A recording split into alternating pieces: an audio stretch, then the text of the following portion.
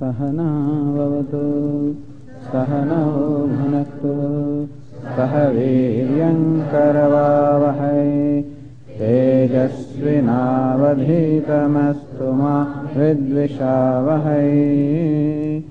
ॐ शान्ति शान्ति शान्तिः। Let us read the first verse. Shri Bhagavanuvāca ऊर्ध्वमूलमधःशाखम् अश्वत्थं प्राहुरव्ययम् छन्दांसि यस्य पर्णानि यस्तं वेद स वेदवित्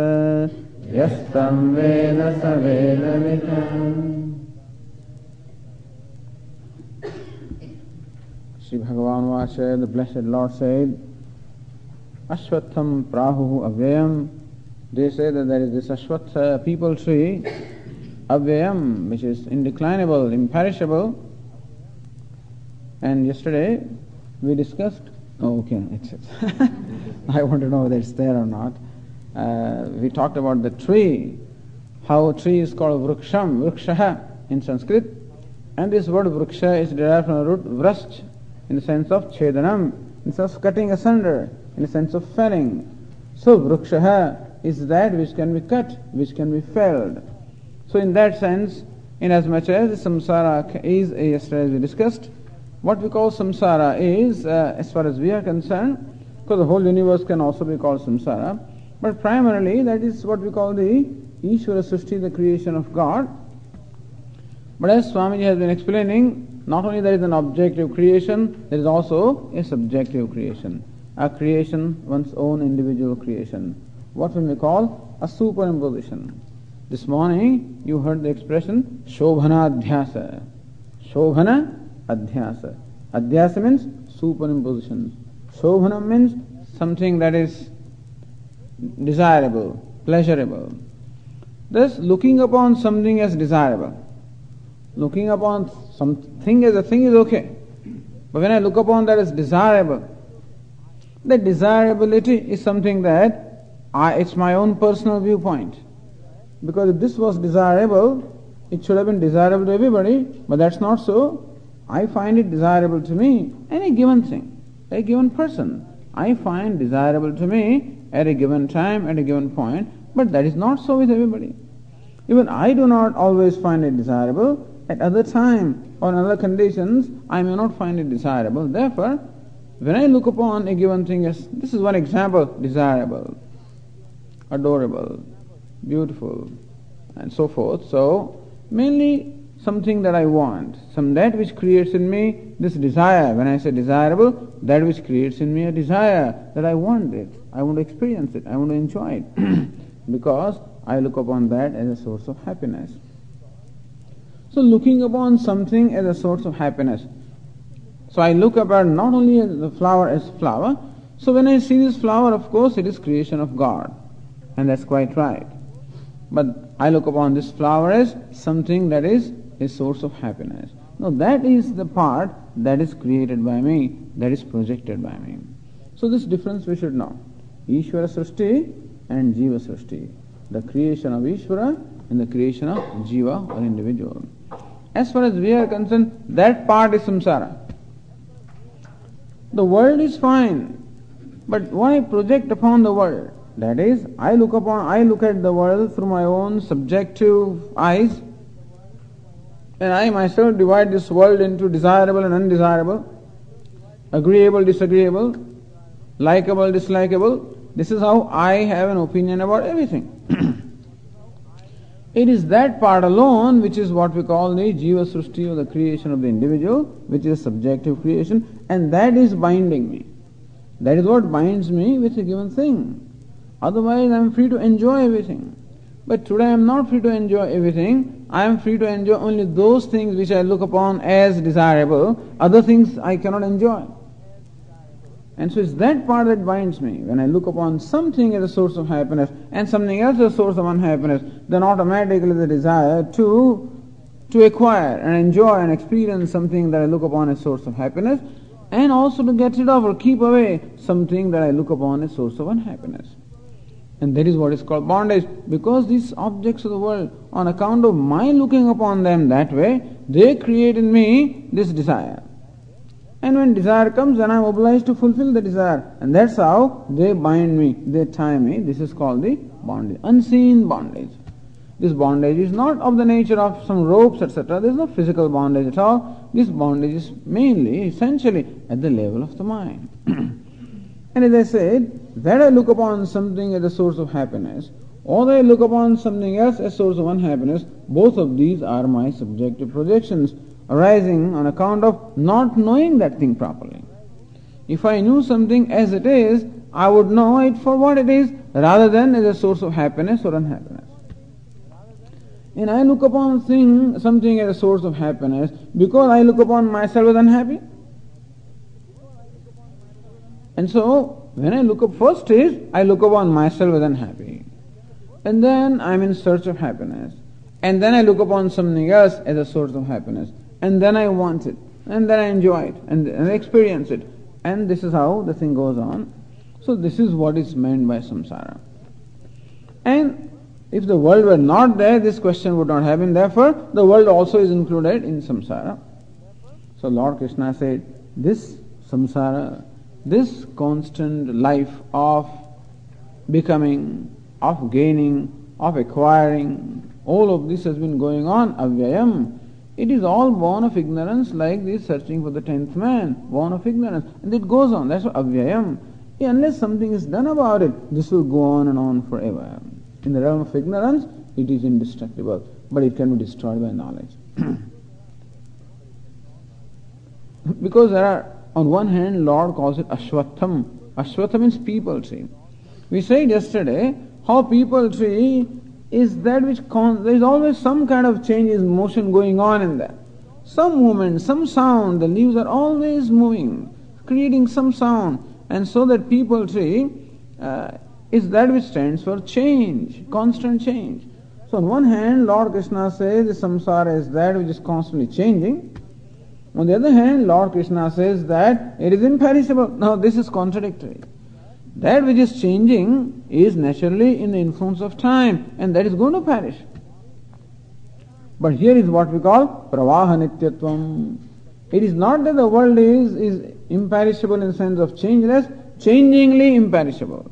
Like pravaha, like the flow of the river. So how the river on one hand constantly changes, at the same time, by way of flow, it always continues. So also the world continues in one form or the other. And if I have not settled account with the world, it will keep on impacting upon me, and thus creating variety of reactions from me of pleasure and pain, or harsha and shoka, elation, depression, and that is what we call bondage. That what my next thought will be, or what my next feeling will be, is not something determined by me. What my next feeling will be, whether I'll be happy or not, don't worry about the thought, but whether I'll be happy or not is not determined by me, but it's determined by the world. This is called bondage. So, because of in realm of ignorance, it's called avyayam, imperishable. Now, this tree is very interestingly described. Urdhvamulam, adhashakam. Urdhvamulam. So that which has its roots upward. Adhashakam, which has branches downward. This is an interesting tree, with the roots upward and the branches downward. Nobody has ever seen a tree like that, really. Sometimes you see the tree, sometimes from the mountain slope the trees are hanging and things like that. You may find a tree like that. Perhaps, on the mountain slope, sometimes the tree grows this way. You may find the roots are upward, but that's not what is meant here. It's not meant in a physical sense that the roots are upward, because tree has its roots downward always and branches upward. That's how the tree normally is. But here Lord Krishna says, this is the tree of samsara having its roots upward. Whereas the word up is not meant in a physical sense, not meant in a sense of spatially upward, with reference to space, but we use this word up and down also in terms of the status. So in terms of the status, in terms of power, a person who enjoys more power, let's say in an organization, is always said to be higher up. So the orders come from higher up to those who are lower down. Even though in a corporate building, the higher ups may be sitting on the second floor and the lower downs may be sitting on the 14th floor. It's quite possible.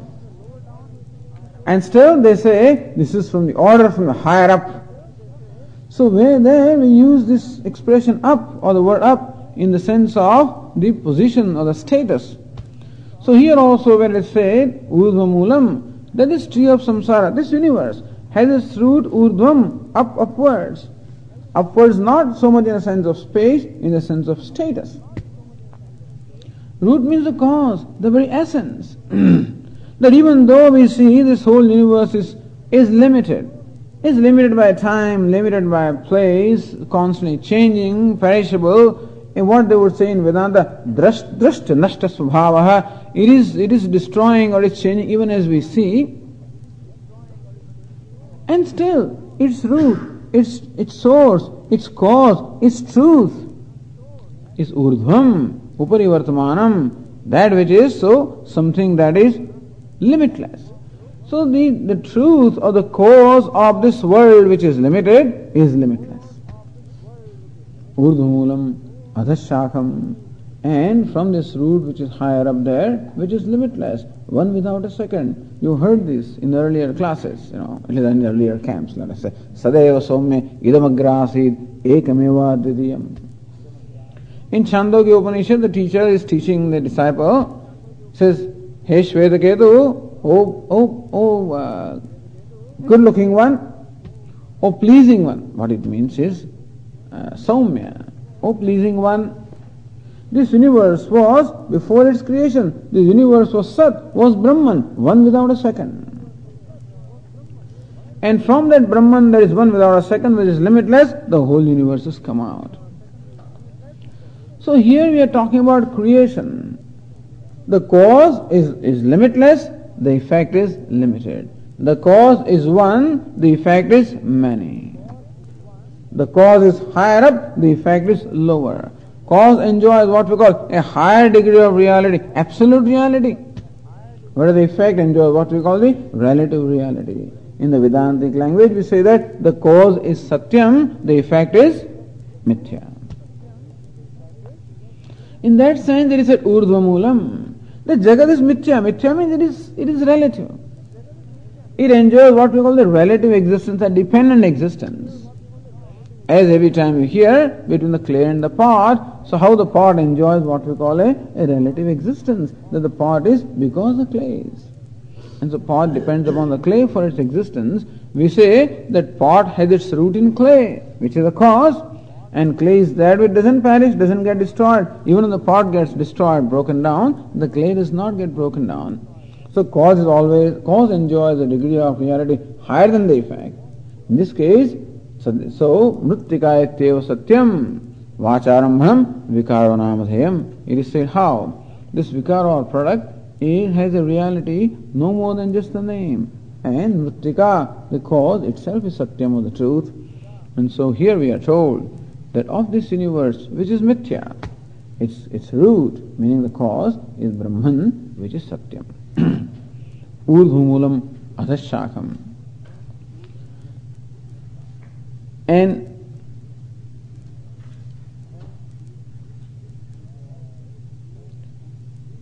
they describe also the creation in the form of a tree. Now, this creation process also we have discussed in the past. Just for your information here, one of the ways of describing creation is the Sankhya's describe. As we said earlier, imagine that I am fast asleep, and from that I fully wake up. From state of being fast asleep to the state of being fully awake, one passes through several stages. We may or may not make note of them, but then we pass through several stages. So when I am fast asleep, I am aware of nothing. I don't know myself, I don't know anything. So that is a state where there is no manifestation at all. It is called avyakta, unmanifest state. Even my personality is not manifest at all. My personality, my knowledge or my memories, my problems, none of them is manifest. The state of deep sleep is called unmanifest or avyakta. That's the causal state. And when I am fully awake, that is the state when I am fully awake, that is the full effect stage. So from the cause to the effect, several stages take place. When I wake up, first of all, I have what we may call a general awareness, just general awareness. And then slowly I become aware of myself as an individual. Then slowly I become aware of the things around me, the objects of the world. And then slowly I become aware of my sense organs, my body and everything else. And thus, this is how the awareness slowly and slowly, we may say, the awareness expands or awareness spreads. The awareness becomes manifest. From the unmanifest, the awareness becomes manifest. So Sankhya has explained, the state of deep sleep is comparable, this is the causal state, it's called avyakta, that's the primordial cause. You may call it Maya, they call it Prakriti. From that comes a state of what we call a general awareness. Not a particular awareness, just general awareness. That's called Mahat, that is called Samashti Buddhi, the cosmic intelligence, Mahat. Then comes the idea of my individuality. That's called Ahankara, the cosmic ego. From that comes the awareness of the five elements. From there comes the sense organs. From that comes the sense objects. And then comes all the interaction. The elements I become aware of. Sense organs I become aware of. Sense objects I become aware of. And as soon as I become aware of sense objects, I want this, I don't want this, that thing starts. The actions come. And from the actions then come what? The results. Pleasant and unpleasant. That is samsara. So thus, when I am awake, then I am interacting with the world. And the world consists of objects that are desirable to me, others that are undesirable to me. When I have experienced those that are desirable, there is experience of pleasure. When there is an experience of those that are undesirable, then the experience is one of pain. So pleasure and pain are the results. So this is how the whole samsara is described. Imagine that causal state called avyakta, unmanifest. Imagine that to be root. And from that comes the skandha. Skandha means the main stem, which is the general intelligence called buddhi or mahat tattva, cosmic intelligence. And from that comes the what we call the ahankara. And from that comes the sense organs. From that comes the branches in the form of the five elements. From that comes the leaves in the form of the sense objects. From that comes the flowers in the sense of the actions. And from that comes the fruits in the sense of various experiences of pleasure and pain. So you can describe the tree of samsara in this way. Urdhvamulam adhashakam. This also is, the world that we perceive is called vyakta, is called manifest. Because that is what we perceive through organs of perception. So whatever we are able to experience or perceive through organs of perception is called vyaktam, manifest. And all that we can experience is the manifest world. And the reason why the world or the universe is compared to a tree is that in case of tree also, all we see is a tree, which is manifest to us. But you know very well that when the tree is, there must be roots on which the tree is standing, from which this tree originates. The roots are those which we don't see. So roots are what we call avyakta. Avyakta means unmanifest. Thus we can infer the existence of the cause from the effect. From the tree we can infer the existence of the roots. From tree which is manifest we can infer the cause which is unmanifest. Similarly also, what we perceive is world. World is manifest. From that we can infer there must be a cause from which the world originates. What is that cause? That cause is called God. And that is why Lord says, Urdhvamulam. Look, this manifest world which is limited has its cause in Brahman. So Brahman or God is the very cause from which the whole universe has emerged.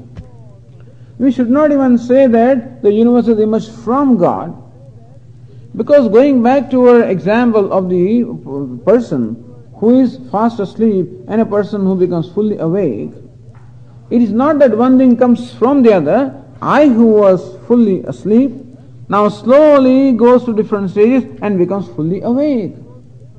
It is the cause that alone manifests as the effect. So also the Lord, alone who is manifest, becomes a manifest as a universe. It is not the tree something different from the cause of the roots. The roots of the cause itself becomes the tree. And similarly also Brahman or God, that is the cause, that itself becomes this universe. Urdhvamulam adhashakam. The cause is one, the effects are many. The cause is satyam, the effects are mithya. The cause is unmanifest, effects are manifest. That is all that we have to know, really speaking. Most important is not so much the universe. The important is the root of the universe. If you don't know the root, then all this doesn't make sense at all. If you know the root, then everything makes sense, and then alone it makes sense. That's the reason why our investigation of the universe cannot be complete unless we understand what the root of the universe is.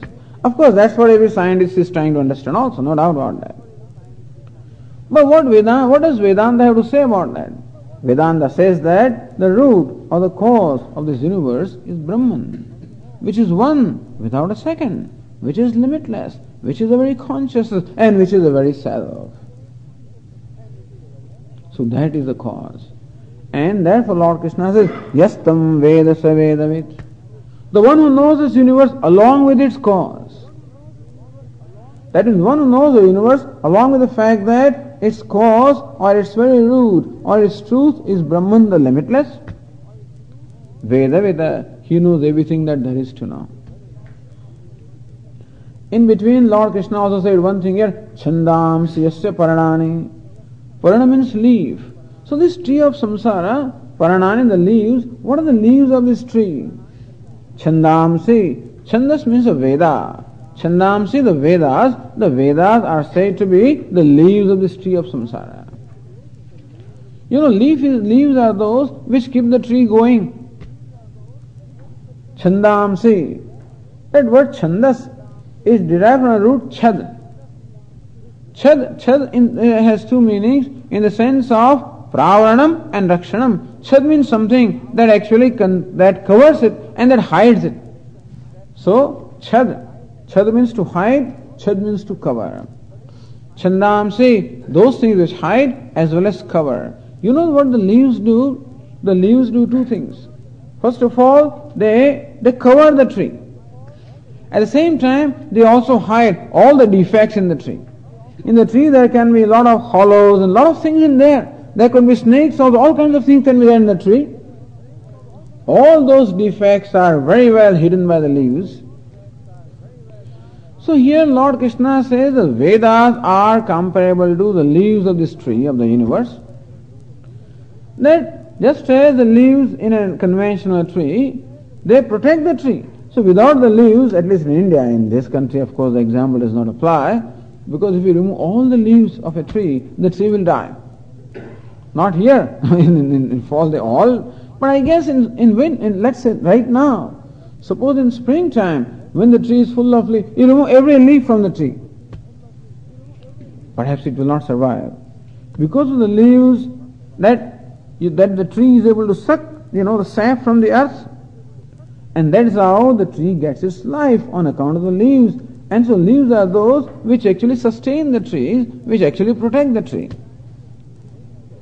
At the same time, they keep the tree going. At the same time, they do not let you see all the defects, all the dangers which may be there in the tree, in terms of, as I said, some animals could be there, some insects could be there, and some holes can be there. In the holes also some snakes and things may be living. All of these are very effectively covered by the leaves. So Lord Krishna says the Vedas are in place of the leaves. What does it mean? Why Vedas are meant? The Karma Kanda portion of the Veda. The Veda has two sections. One is Karma Kanda, other is Upanishad or Vedanta. Not the Vedanta. Vedanta is what we are talking about. But the Karma Kanda portion, which talks about lots of karma. And you know what this Karma Kanda portion does is, it not only describes lots of karma, lots of kinds of rituals, at the same time it also tells us, if you perform this ritual, you get this result. You do this, you go to heavens. You do this, you get wealth. You do this, you get rains. You do this, you get name and fame. You do this, and you get progeny. Oh, that's how human beings are attracted. Of course, those days of Vedas, these days is something else. All these commercials, Madison Avenue, whatever you call it. The idea is that all these commercials, all this marketing, what does this marketing do is keep on all them tempting me. When I am tempted at the thing, then I want to have it. I want to enjoy it.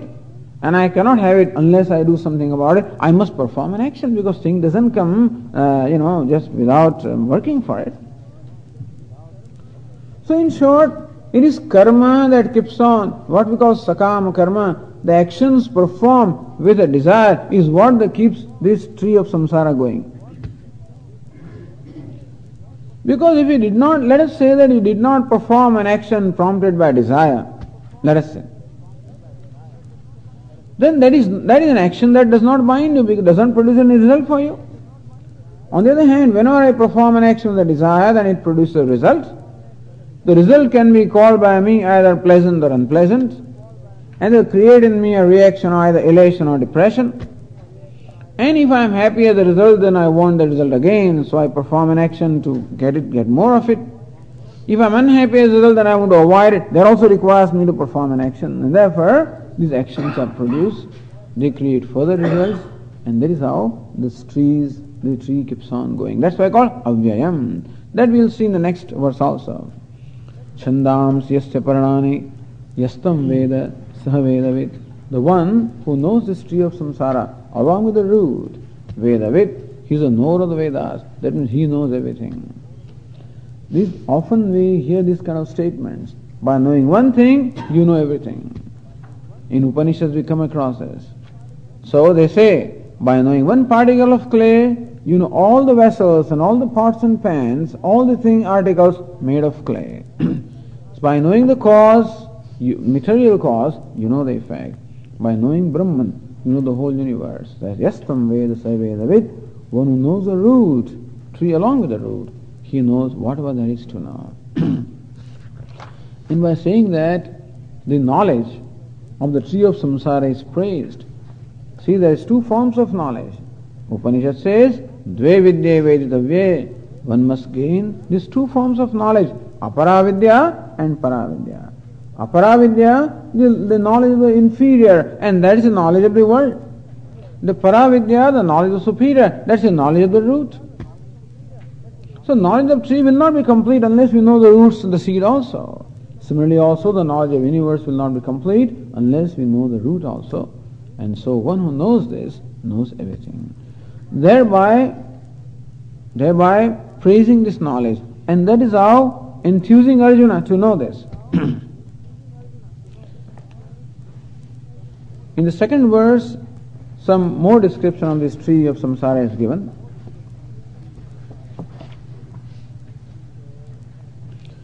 Adhaschordham prasutastasya shakhaha Adhaschordham prasutastasya shakhaha Guna pravruddha vishaya pravalaha Guna pravruddha vishaya pravalaha Adhascha mulānyanusantatani Adhascha mulānyanusantatani Karmanubandhini manushyaloke Karmanubandhini manushyaloke. Now just describing the branches of the tree. Adhascha urdhvam prasutaha tasya shakhaha. Of this tree of samsara, there are these branches extending upwards and downward. Adha downward, urdhvam upward. So this tree of samsara has its branches extending downward and upward, and in the middle also. What are these branches? These branches are nothing but the various embodiments. They say in the scriptures that there are 8.4 million varieties of species or embodiments in which a soul can actually transmigrate. So that's the possibility one has. One can say that when this fellow departs at the death of this body, then he has a whole huge supermarket of all kinds of dresses, 84 lakhs of dresses. You know how many? 8.4 million kinds of dresses are there. You can get whatever you want. When I go to a shopping center, all these kinds of dresses are there in front of me. I can pick whatever I want. But then which one can I buy? Depending upon how much money I have in my purse, of course. And so also, when I depart from this body, God has presented before me this 8.4 million varieties of dresses, of these different species embodiments. Which one can I get? Depending upon what kind of money I have, depending upon what kind of wealth I have accumulated, depending upon how much virtue and vice, how much balance is there in my account. How much virtue have I accumulated? Accordingly, I will get that embodiment. And so depending upon what kind of a life I will lead here, that will determine what kind of a destination will be. If I in this being, the point is, a human being can act as he wants. A dog has no freedom. Dog will act only as a dog. A cat will only act as a cat. A rat as a rat. The human being has a choice. He can sometimes act as a cat, sometimes as a rat, sometimes as a monkey, sometimes as a snake, sometimes as a scorpion. So we see human being has all these possibilities. And therefore, depending upon how I have led my life, that choice I have. A scorpion doesn't have a choice being other than a scorpion. But I have a choice. If I lived like a scorpion, stinging all the time, the next time I become a scorpion.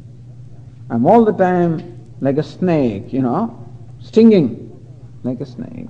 Barking all the time, I can become a dog. And whatever. And of course, helping people all the time. I can also live as a god. Human being can live as a human being. Human being also can live the life of God. Then he can become God also. So there are so many categories up there and so many categories down there. And of course, in the middle is a human being. So this down and up are with reference to the middle, which is a human being. And thus, adhas chordham prasrutas tasya shakhaha. The branches of this tree are spread downwards and upwards. Guna pravruddhaha vishaya pravaraha. Guna pravruddhaha, strengthened by the gunas. In the 14th chapter we discussed the gunas, sattva, rajas and tamas. So this is what makes up my disposition, sattva, rajas and tamas. A person is sattvic, person is rajas, person is tamas, depending upon which guna, which disposition is predominant. A person in whom the sattva is predominant is a very kind, giving, loving, charitable person. A godly person. A person in whom rajas is predominant is a person who will have both the punya and virtue and vice in his life. A life of bhoga, little bit, sometimes yoga also, a combination of the two. A person who is tamas, with tamoguna is predominant, is a person having very base tendencies, very base attitudes. And so guna pravruddhaha, these embodiments that we get are directly, they all can be classified as sattvic, rajas or tamas. So embodiments which are higher than the human beings, like the embodiments of the gods, they have predominance of sattva. And there also there are categories. All the way up to Brahma you can become, Hiranyagarbha you can become, which is totally sattvic, essentially sattvic. And between human beings and that, there are so many categories. You can be Gandharva and Kinvara and Yaksha and Pitrus and whatnot. And the human being has sort of a combination of both, sattva and rajas and tamas, all are there. And as you go down, the tamas keeps on increasing and increasing. Going up, sattva increases, going down, tamas increases, in between, The rajas and tamas both are there. Guna pravruddhaha. Each one of these embodiment is that which is strengthened by this guna, sattva, rajas, tamas. Vishaya pravalaha. The new and new shoots are coming up. That go Vishaya, the sense objects of pleasure. As we just said here, that the world has this Shabda, Sparsha, Rupa, Rasa, Gandha, the sound and the touch and the taste and the smell and the color and all these objects are there. All the time creating reaction in me. So what happens today is the objects or the things in the world, objects include other people and everything, so they today create in me some kind of a reaction, in response. So whenever I come in contact with something, there is one response. Either I like it or I do not like it.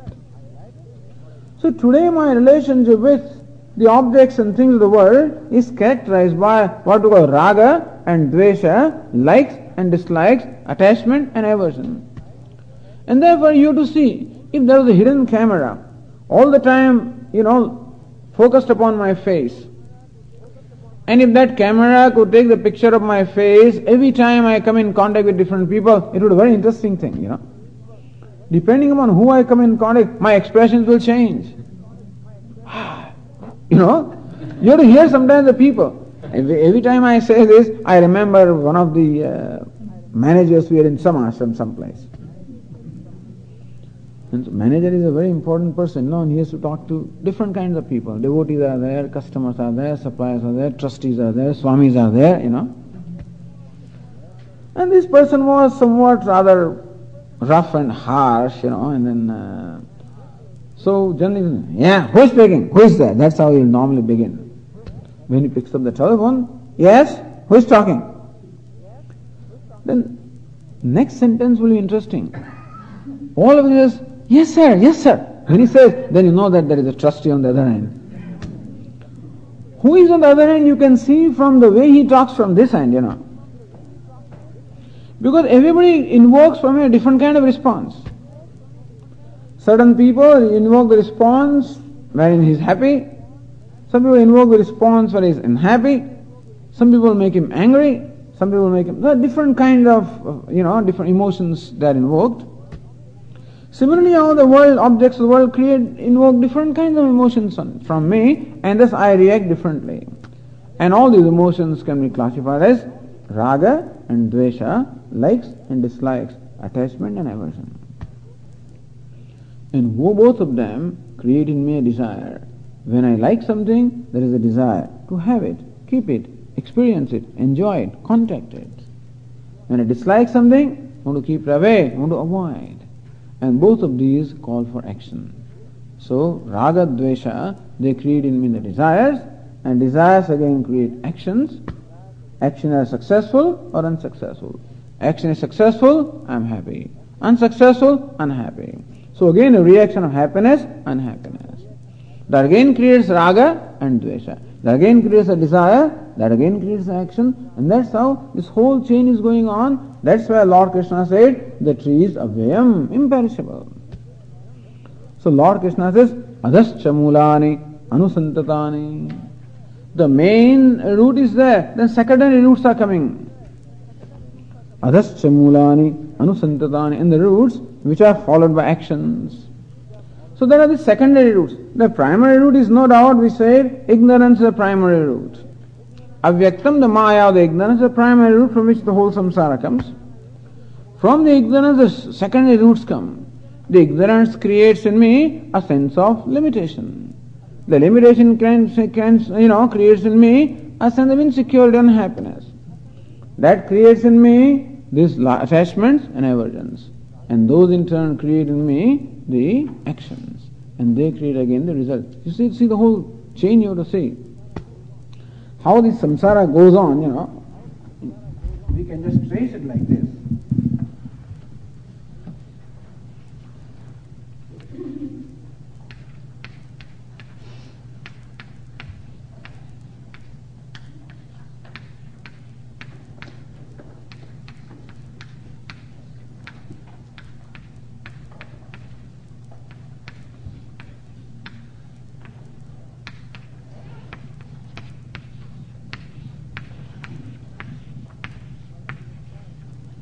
call it avyakta, which is unmanifest, or the maya or ignorance,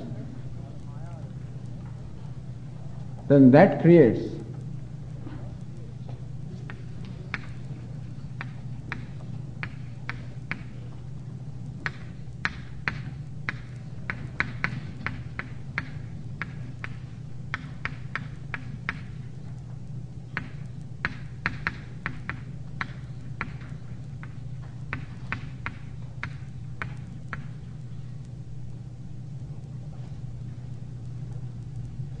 so this ignorance creates a sense of individuality, ego. Because of ignorance there is identification with the body-mind complex. That creates in me a sense of I or ego, individuality, smallness. That creates in me a desire.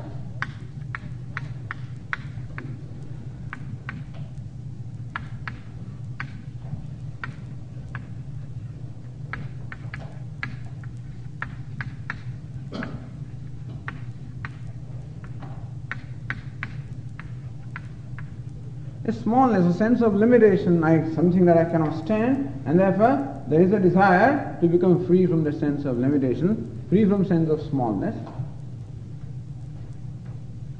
Now this creates a projection.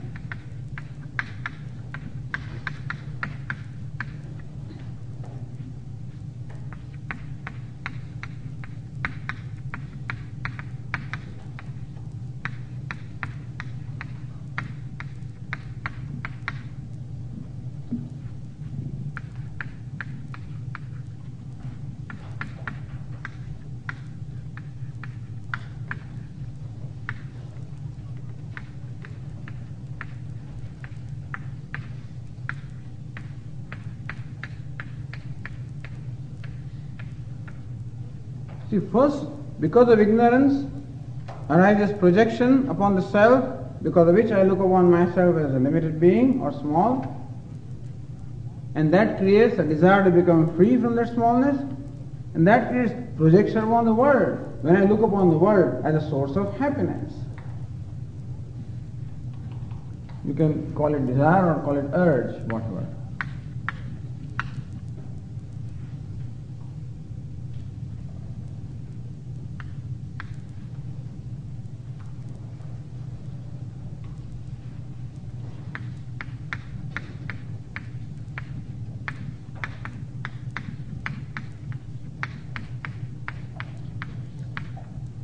Likes and dislikes. Those which look are the source of happiness, likes for them. Those which I look upon as source of unhappiness, dislike for them. That creates a desire. When I like something, desire to acquire. When I dislike something, desire to get rid of.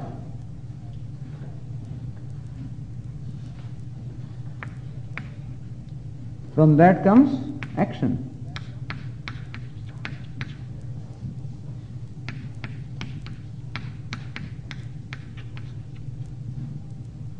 Because desire I cannot live it, I must do something about it. So comes action.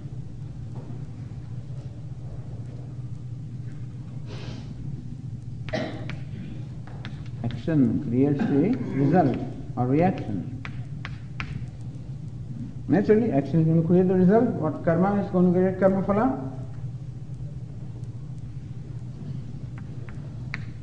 That creates reaction.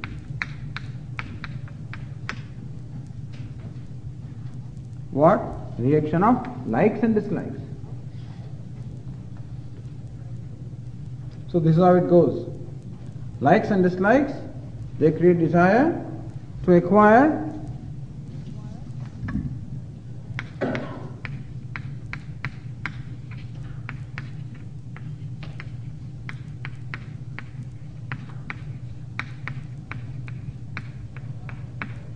To acquire or give up, that creates action, that creates result, that creates reaction of likes and dislikes. So you can see this is called the loop, and that's how it goes on. And that's why if Lord Krishna said that this whole process is just imperishable in the sense that it's unending, not call it imperishable, but unending process. unless we recognize what is happening to us. That's what it is said. Now all these reactions will go on from one life to the other naturally. Because even when I am searching for like a tendency to project, so I am born with tendency to project upon myself that I am born, I am immortal, I am ignorant, I am small, I am helpless. Again, tendency to look upon the world as source of security, source of happiness. Thus likes and dislikes, desires, perform variety of actions, they produce results, they produce further reactions, success or failure, again likes and dislikes. And you see, every time I can't be, when I perform actions, very often my emotions take over me. Sometimes I may be too much attracted, too much repaired, and sometimes I cannot dot every I and cross every T. I might perhaps take liberty, and I might do things that are not right, that is adharma. So my actions will be of the nature of dharma and adharma, or virtue.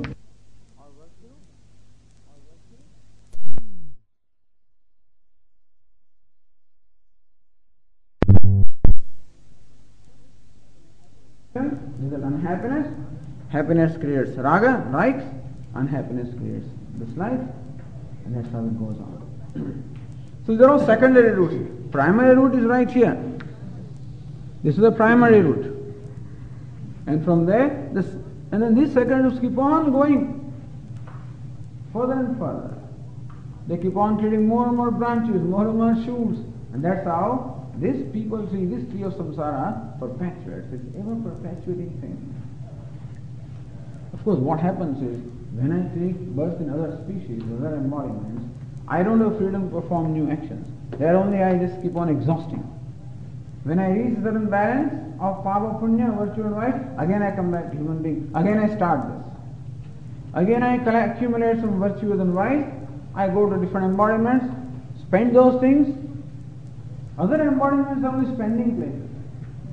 Either prison where I spend something, in terms of whatever, or it can be holiday home. So virtue takes me to holiday home where I spend away my virtues. My vicious actions take me to what you call prisons and places like that where I spend away those things. In those lower embodiments, again I come back. Again I accumulate. And that's how this life is going on. So this is a description of samsara. Understand? There's nothing wrong with world. What creates all pain and unhappiness and all these perpetual motion is this original root, ignorance.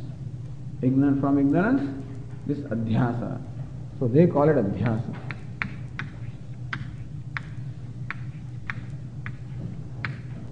This they call avarana.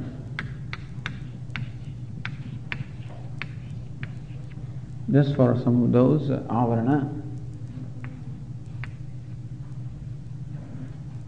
Adhyasa, superimposition, and from that, this one superimposition, a series of superimpositions, and thus this is a subject. Subjectivity starts from here, and thus I live in subjectivity all the time. So this is the description.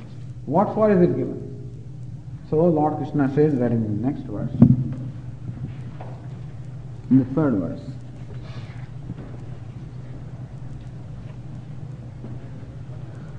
न रूपमस्येह तथोपलभ्यते न रूपमस्येह तथोपलभ्यते नान्तो न चादिर्न च सम्प्रतिष्ठा नान्तो न चादिर्न च सम्प्रतिष्ठा अश्वत्थमेनं सुविरूढमूलम् अश्वत्थमेनं सुविरूढमूलम् असङ्गशस्त्रेण दृढेन छित्त्वा असंगशस्त्रेण दृढेन छित्त्वा न रूपम अस्येह तथा उपलभ्यते. Of this samsara, its form is not perceived here in this way. You don't really, the idea is that our life is described in the form of a tree. Some kind of a description is given. But when we describe it, sometimes it appears to be very real. So Lord Krishna says, there is no way that you can actually categorize a thing to be such and such. The rupam, we of this samsara, of the world, not only of the world, But samsara includes both the objective creation and subjective creation. And as we say, what causes me sorrow or unhappiness is my subjective creation, for which there is no reason. Swami, why is there is Maya? Where did it come from? Why should it be there? Why should ignorance be there? I don't know. Why should projection be there? I don't know. If you knew that, then of course it would not be there, understand? If ignorance, why is ignorance there? If you knew that ignorance would not be there, is it not so? This 10th man, this fellow is searching for the time. Why? How come he doesn't know he's 10th man? I am searching for my, the bunch of key which is in my pocket, searching for everywhere, How come you are doing that? I don't know. Sometimes this mala is right in my neck and I am looking for it everywhere. Not unusual. Because your mind is elsewhere, and therefore you just don't see what is obvious. Why? I don't know. Why do you spend only 15 minutes looking for something which is already there? I don't know. Ignorance is that which has no reason, no cause. Ignorance is the cause of everything. But what is its cause? There is no cause. If that is the cause of cause, then it will become real. Understand? Maya, that is called Maya, which cannot be explained. That it's a cause cannot be explained. How can there be Maya? Swamiji, when Brahman is of the nature of knowledge and consciousness, enlightenment, how can there be ignorance? And this question is baffling everybody. Vedanta insists that is why we call it Maya. The another name for ignorance is Maya, that something for which there is no explanation. Vedanta are very humble people. They don't claim that we can explain everything. Afterwards we can explain everything. This we can't explain. Once then everything is fine. Then we have no problem with science, no problem with anything. But fundamentally, how can there be creation? Really, it doesn't make any sense. Why should this be there, Swami? Why should God do this? Why should He create us and then, why has God created the world? Well, He has created some kind of a puzzle-like thing, for us to solve it. A riddle. He has sent us with a riddle for us to solve. Why should I do that? Why were we not born enlightened? But if I am enlightened, there will be no birth. Birth can be there only for an ignorant person, because birth means there is an agenda, and only ignorant person agenda. One who is enlightened has no agenda at all, because he knows himself to do whatever he wants. So why is this whole thing there? It is there. That's all we can say. It cannot be explained. However, it can be explained also. A Vedantin can easily ask a question. You ask him, why is this world there? He will say, which world you are talking about? What world? Where is it? You can't even prove that the world is there, because for some, it's like they're asking that, why is that snake there? In the rope snake example. Which snake you are talking about? Where is it? I don't see it. The snake can be said to be there if everybody sees it, understand? And this is a rope snake example, not a real snake, but rope snake example, that what is lying there is rope, and I somehow have a delusion of snake. And then you keep asking me, why is the snake there? Why did it sting me? Now this fellow stepped over that snake and he was stung by that and he's suffering from pain. Why did a snake sting me? Why should there be pain? I don't know. The next question is, that is to comfort him, we say, I don't know. But really speaking, to confront him, we'll say, which snake you are talking about? Where is the snake? But I'm not saying that, because that is, you will say, that statement is, Swami, you mean that about this world you are asking? Where is it? It's right there. Right where? You see, we have often experience of dream, of course. In a dream also this kind of a conversation can take place. Imagine. It can take place. In dream also this kind of satsang can take place, and somebody can ask this question, Swami, where did all this come from? In the dream, maybe I borrowed $100 from you, and the next morning you catch hold of me and say, Swamiji, where are the $100? Which $100 you're talking about? In your dream I borrowed $100 from you, and next morning you ask me, which $100 you're talking about? So when we really come to know the reality of the universe, these questions will not be there. Or this question why is only relevant with reference to something that is real. There cannot be question why with reference to something that is imaginary. That is projection. But today this is so solid, so tangible and so forth. If I say that this is imagination or mithya, it won't make sense at all. Therefore, all this description is given how and why. But when it comes to original cause, ignorance or maya, why is it there? It is there. Where is it? Where did it come from? Only thing we have to say it came from Brahman. But look at Brahman, there is no maya. Look at maya, Brahman is there. Look at Brahman, there is no maya. Na rupamasyeha tathopalabhyate. Nobody can determine what is the rupa, what's the nature of the samsara. Nobody can determine. If a scientist can determine, we'll have to close down his books. Really, this verse will be wrong. If tomorrow or after 100 years or million years after that, if somebody can tell us that this is how the root cause of the world is, that this is the fundamental mathematical equation that can explain the world, if they can say that, then we have to question Lord Krishna. But nobody can tell us. As the other day, this person asked me, Swamiji, what is the mathematical relationship between the rope and the snake? There is no relationship. There would be relationship if there was a real snake, yes. There is no relationship. Therefore, whatever is the reality of the rope, in the rope snake example, is similar to the reality of this universe. And therefore, there cannot be any finality about it. There is a sutra in Brahma Sutra, Tarko apratishtha. All this is saying generally that tarka, as far as reasoning is concerned, it has no pratishtha, it has no finality. You can never arrive at the truth by reason. This is what the sages have said. What a scientist is trying, which is rightly he is trying, and that's how he should try also, he is trying to arrive at the truth by reason. Our sages have said, you can never arrive at the truth by reason. The only way to learn about the truth is only from the scriptures. Then it makes sense. It is not the product, it is reasonable, but not the product of reason. Understand the difference. What the scriptures say is reasonable, in keeping with the reason, but not a product of the reason.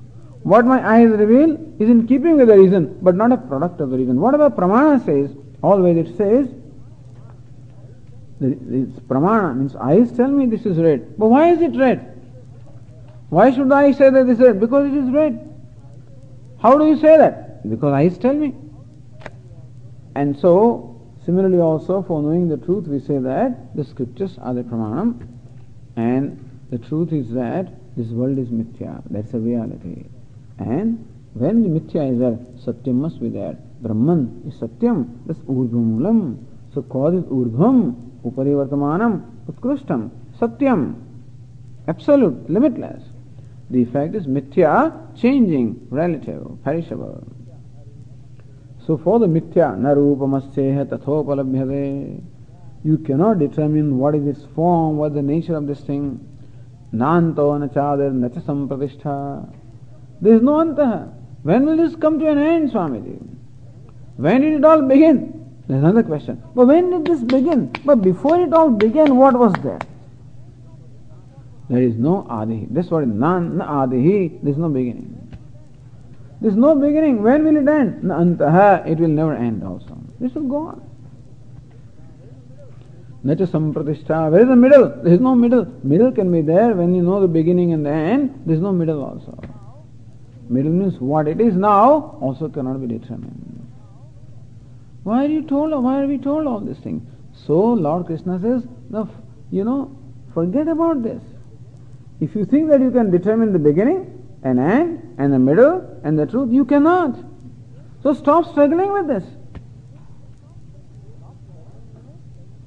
Stop struggling with it, and then go to the cause. Stop struggling with that which is mithya, or that which cannot be determined, and rather than that, go to the very root cause, which is satyam. That's the purpose of describing this tree of samsara. Ashwatthaменam suvirudhamulam. In this manner, this Ashwattham, this tree of samsara, the people tree, suvirudhamulam, its roots are well developed. Roots are deep and well developed. So, in the realm of ignorance, as you said, Every time this loop happens, the roots keep on spreading further, and this is going on not from this lifetime, it is going on from the time beginningless. You imagine how far the roots must have spread. This peepal tree is like that. Nobody plants this peepal tree close to their house. You should not do that. It's a holy tree, by the way. We told about people yesterday that very often people believe that there is a ghost lives on the tree because it makes that kind of a sound. Nobody goes there at night. At the same time, that tree is worshipped also. It is said that the Brahma is in the root of the tree, and Vishnu is in the middle of the tree, and Rudra is on the top of the tree, and so women worship that tree also when they want progeny, and they go around, and you've seen. Otherwise also the tree is worshipped. It's a holy ficus tree. Ficus religiosa, they call it. It's a holy tree. But then you better keep it away. You know why? Because its roots, they just go spread 10, 20, 30, 40, 50 feet. And just because it is a holy tree, therefore you plant it close to your house, it will break up, it will get into the foundations and create cracks. Because that's how the roots are. They keep spreading. So also samsara, this tree of samsara, has its root well developed and very much spread.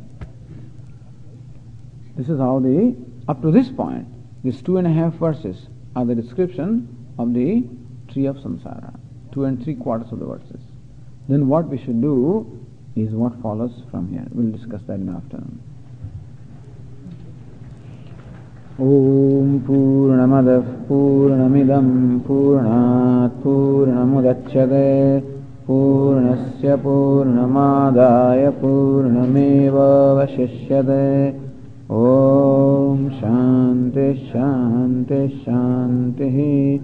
Shankaram Shankaracharyam Keshavam Badarayanam Sutrabhashya Krutau Vande Bhagavantau Punah Punah Ishvaro Gururatmeri Murti Bheda Vibhagine Vyomavad Vyapta Dehaya Dakshinamurtaye Namaha.